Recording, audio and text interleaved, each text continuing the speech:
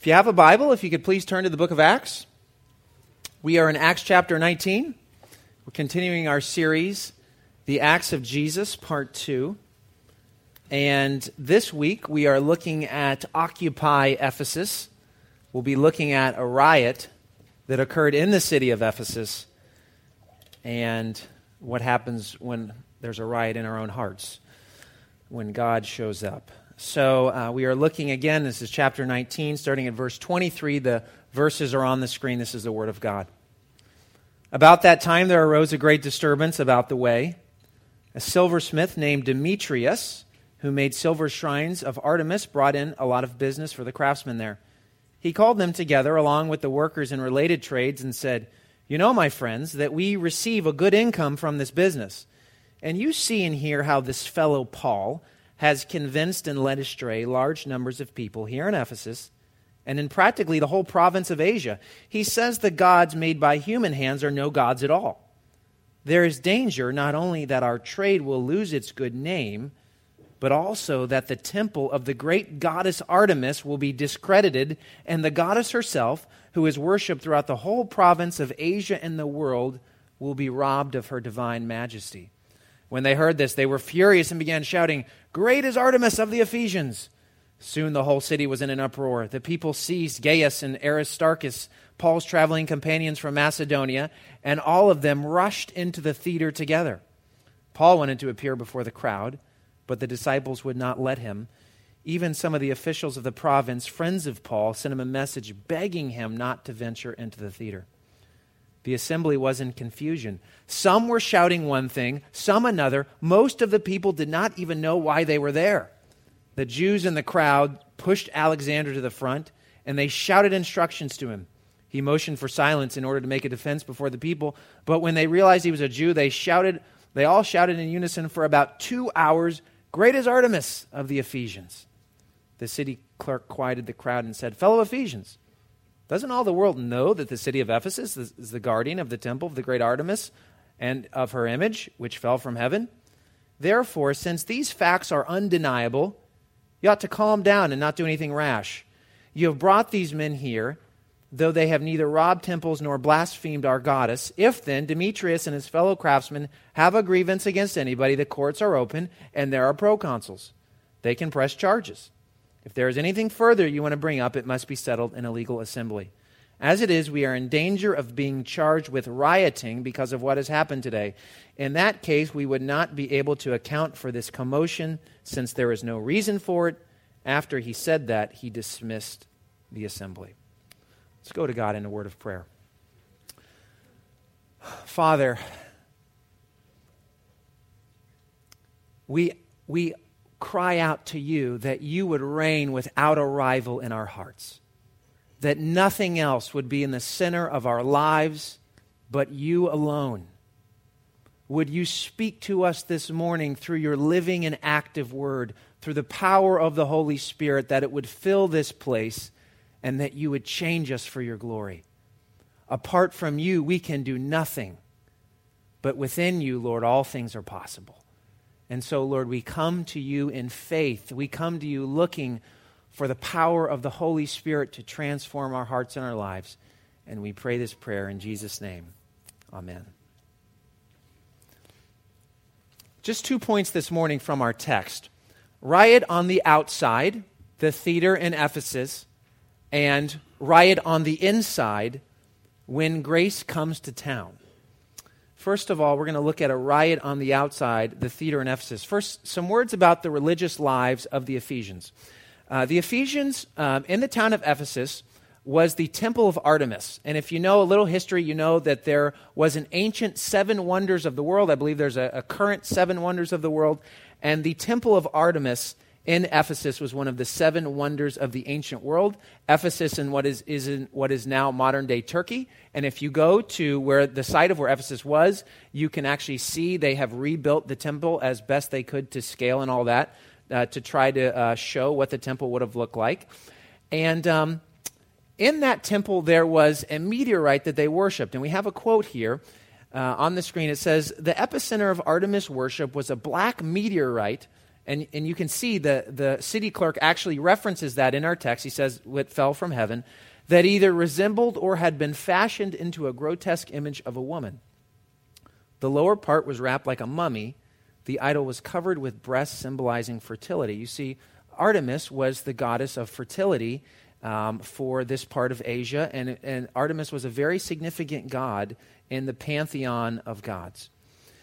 And so this is central to who the Ephesians are. And we also have an image up on our screen of what the theater in Ephesus would have looked like. This was also a really amazing thing. I know that it may not look like much to us, but to have a theater with a capacity of 25,000 people in the ancient world was a remarkable feat. And so here, this is the actual theater in what is now modern-day Turkey, where Gaius and Aristarchus would have been dragged in front of all these rioting Ephesians to answer for this message of the gospel, which was starting to stir things up in Ephesus. What our text tells us is a prominent silversmith named Demetrius became upset over Paul's preaching of the gospel, so he starts a riot. And I have decided to give us all some directions on how to stage a first-class riot in case you are ever in a situation where you may need to do this. The first step in staging a first-class riot is you need to offend people. You need to get a group of people deeply offended about something. We see this in verses 25 to 27. Demetrius, the silversmith, he's upset because he sees his vocation, his work is threatened. Second is location. You got to have a good location. Occupy a central place in the city. Again, there was no better place to go than the theater in Ephesus. Again, held 25,000 people.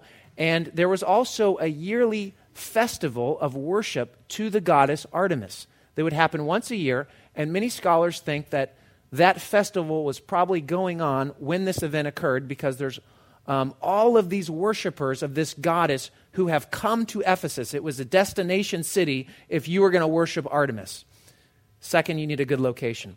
Third, confuse everybody. And ideally, in any good riot, you want people who are there who don't even know why they are there, right? They're just there, and you know how it goes, especially when there's maybe some young guys who are like, "Hey, what are you doing today?" "I don't know. You want to go riot?" "Sure, let's do it." And they walk down there. There's probably going to be some pretty girls there. Let's go and let's riot. And so that's what you have going on here. Hopefully you caught the humor in Luke's description here when he says most of the people did not even know why they were there. They're just, "Hey, let's riot. Let's do this." Chaos. That's the third ingredient to a good riot. And the fourth one is determination. Shout the same thing over and over again for hours and hours. And can you imagine shouting? I mean, can you imagine doing this modern day if you went to a riot and you said, "Great are the Jets of East Rutherford. Great are the Jets of East Rutherford. Great are the I'm going to stop, don't worry. But imagine if I did it for 2 hours. And so a healthy dose of determination is always a good part of a riot. What led the Ephesians to riot, to go to this level of extreme where so many of them would gather, so many of them would be upset? Well, the outward reasons are obvious. We see them in our text. Demetrius, this silversmith, says that Paul's message is a threat to the religious and economic lives of the Ephesians. But here's what we have to know. What was really going on was the gospel was a threat to the very identity of the Ephesians.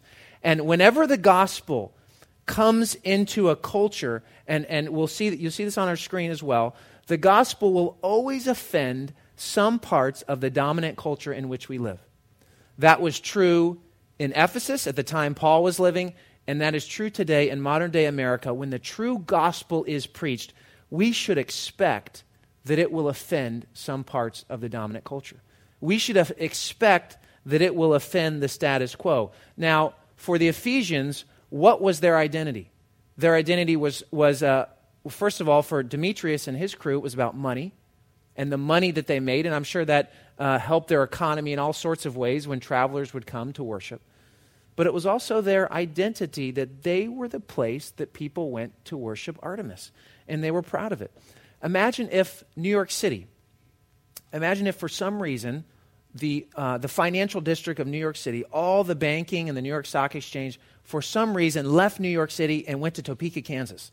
All right? So now you had the Topeka Stock Exchange, and downtown it was no longer this vibrant place with the World Trade and everything, but it was just empty buildings. I think a lot of New Yorkers would be concerned. They would be worried. They would say, this is part of our identity as a city. We're proud of this. And so the gospel comes in, and it's a threat to the people of Ephesus. They're worried. And there will always be pressure. Let me tell us this. There will always be pressure to conform the gospel to the world around us, to keep the status quo, even when the gospel should be challenging the status quo, and domesticate Jesus. Let me give a historical example. In the American South, in the 19th century, of course, there was the institution of slavery. And despite the fact that the New Testament consistently undermines slavery, I hope we all know that. The New Testament undermines slavery. So when Paul is writing to Philemon, he says to Philemon, and he's writing about Philemon's runaway slave, Onesimus, who's run away, he says, Philemon, Onesimus is your brother. He says he's your equal in Christ. You should treat him like a brother. That was a radical statement to say in that time period. And Paul's saying, Philemon, Onesimus, this slave, is your brother. The New Testament consistently undermines the institution of slavery. Paul says, if you can gain your freedom, you should do it. And yet, in the 19th century in the American South, there was many, many people who justified slavery from the Bible. And they said, no, actually, the Bible supports slavery, and we should keep slavery, and it's good for everyone. What had happened? The gospel, the true message of Christ had been co-opted to fit the status quo instead of coming in and challenging the very heart of a culture, of a society. The gospel always challenges the dominant idols in our culture. You know, in our culture today, if you talk about Jesus and you talk about the gospel and how the gospel helps us to be nice people and loving people, there's very little resistance. But when the gospel challenges racism or sexism or the modern day pluralism that says there's no right or wrong, there's no absolutes, tolerance, the rights of the unborn, then there's chaos. Because the gospel has now hit an artery of the culture. The gospel challenges the dominant culture. It challenges the status quo because within any culture there's going to be sinful elements that are dominant features. I want to talk about, for just a moment, what this looks like when the gospel comes in and transforms an institution.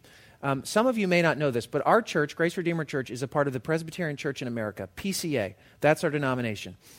And I was at General Assembly last year with my family. General Assembly is the gathering of all the pastors from the PCA from all over the country.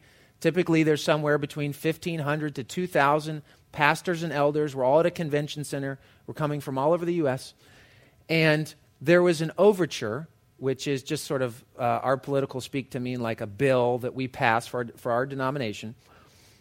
And it was an overture about repenting for past sins of racism that had been present in the PCA. And it was really a powerful thing. This bill was presented, and actually men who are could be my grandfather, who are 70, 80 years old, were coming to the microphone and were weeping. And we're saying, you know what, I actually was around when the civil rights era happened, and I was pastoring a church, and I didn't do anything about it.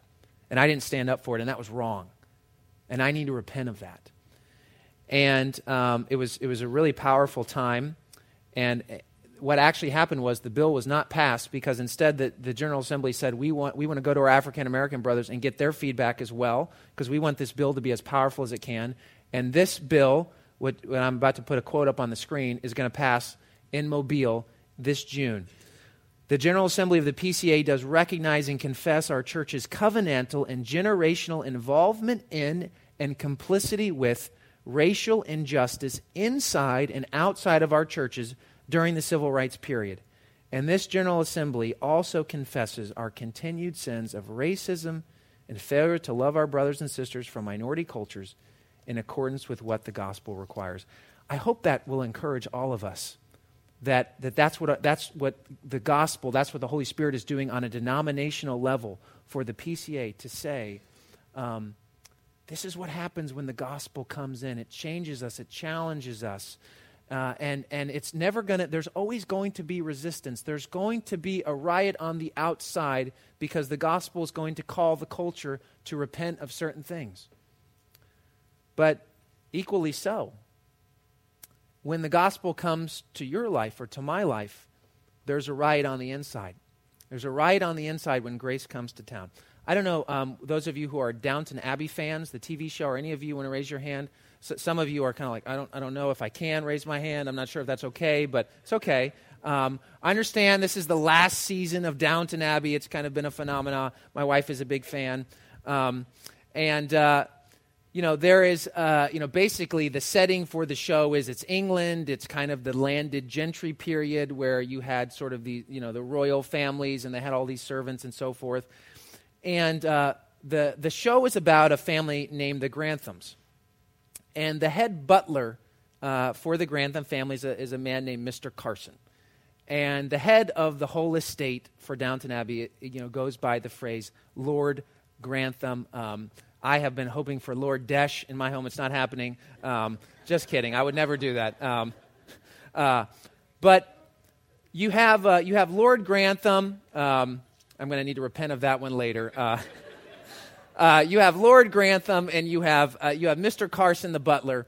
And there's this hilarious exchange. I actually walked in one time. Betsy was walking, and I heard the exchange, and it made me laugh out loud.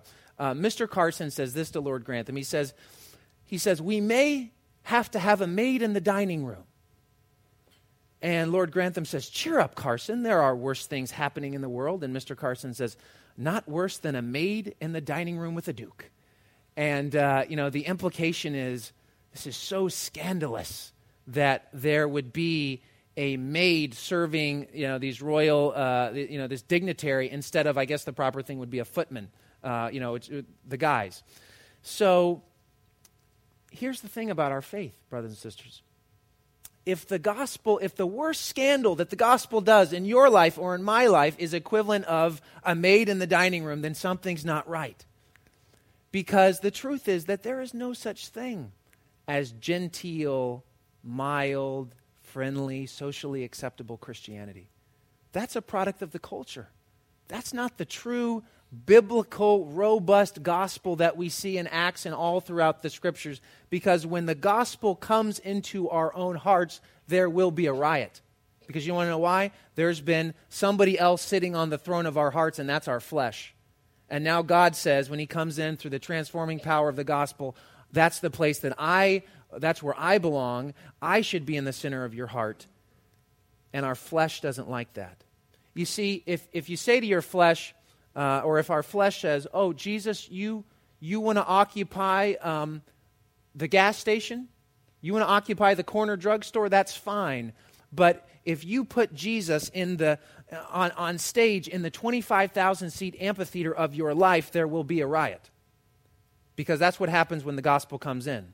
The gospel is transformation. It's not, well, Jesus will make me a nice person and hopefully I'll become more like, this kind of person I wanted to become.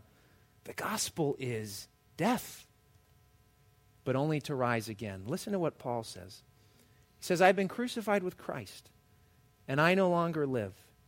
The life I live in the body, I will live by faith in the Son of God who loved me and gave himself for me.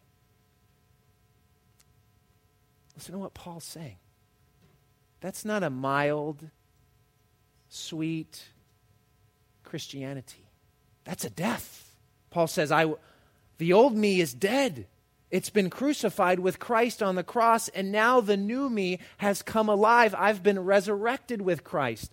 The resurrection that you and I will experience one day with this physical stuff that we're made out of, which God loves because he made it, and one day we're going to have new resurrection bodies.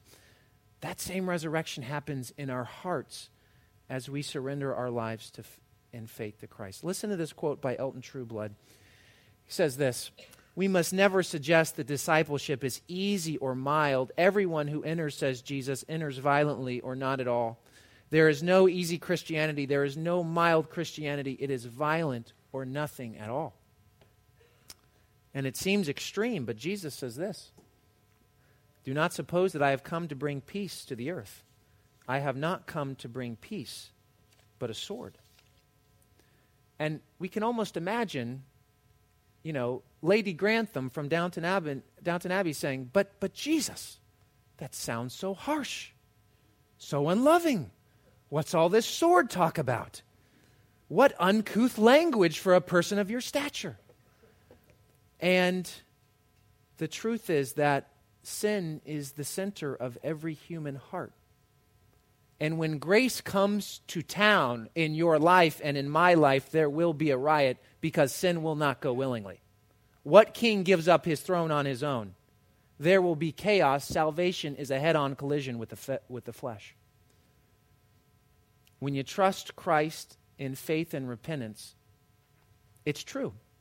You do receive peace. You do receive purpose. You do receive joy. You do receive a mission for your life which was lacking. All of a sudden, you're no longer just living for your temporary goals and trying to build a little kingdom that's going to fade away in 60 years or something anyway. But all of a sudden, you do have this greater purpose. Your life is changed. But it's also true that you now enter into mortal combat with your flesh.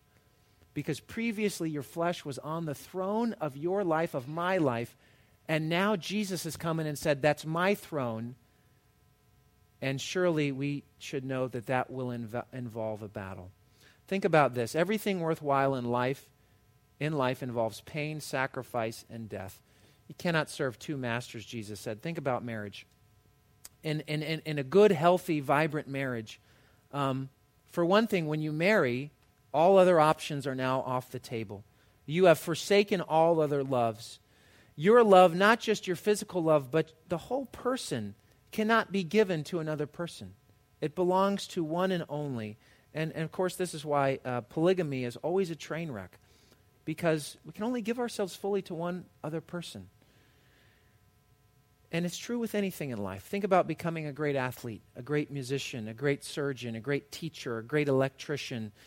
It is going to involve sacrifice. It's going to involve commitment. It means dying in a way to other options which were previously available to you. But now you're saying, I will give up those other things in focus and in commitment to this one thing. I was listening to an NPR interview one day on the way home from, in my car, and it was a Terry Gross interview, and she was interviewing Itzhak Perlman. I don't know how many of you know him. He's an Israeli violinist. He's considered maybe the greatest violinist living today. And she asked him about practicing the violin. And he said, listen, I practice, my parents made me practice the violin every single day, and I believe he said 2 to 3 hours every single day. But he said there was one day a year, and it was a holiday. It was a Jewish holiday. I don't remember which one it was. Maybe it was Passover or something like that. But there was one day a year where he remembered that would be the one day where his parents would not require him to practice the violin. And certainly we can admire that kind of discipline and commitment. And a question for all of us is, do we care about holiness in that sort of way? Do we recognize that growth in Jesus is a daily dying to self? It's every single day we wake up and we're in the battle. Every single day we need his grace and his help to become more like him. I have 2 points of application to end today. First of all, this is a battle that we wage every single day. Sin takes no holidays. And that's why Sunday morning is not just about, well, I come on Sundays, and then the rest of the week I just sort of manage on my own and live my life. It's not how it works in the Christian life. Every single day, you and I have to die to lust and to greed and to anxiety and to materialism and to anger and to narcissism and to jealousy and to envy and to gossip and to people-pleasing and to dishonesty and to wanting people, and we want people to think that we're smart and we're sexy and we're cool and we're successful and we're great parents and all of this stuff. And every day it's a battle to cling to Jesus in faith, to put those things to death. Every day I have to fight to not be so focused on myself and my own personal struggles, so that by God's grace I would start to see the needs around me. And the needs around us are so abundant There are people who sit in the cubicle next to you every single day at work. There are neighbors that we've had for years and years and years who are lost in life. They're looking for the answers, and we have the answers. We know the answers are in Christ, and yet so often, and I'll say I'm the first one, I settle for some kind of cheesy, meaningless conversation, and I don't go to the heart nearly as much as I could. There are people around us who are desperate, and every day we have to know that we are in a battle.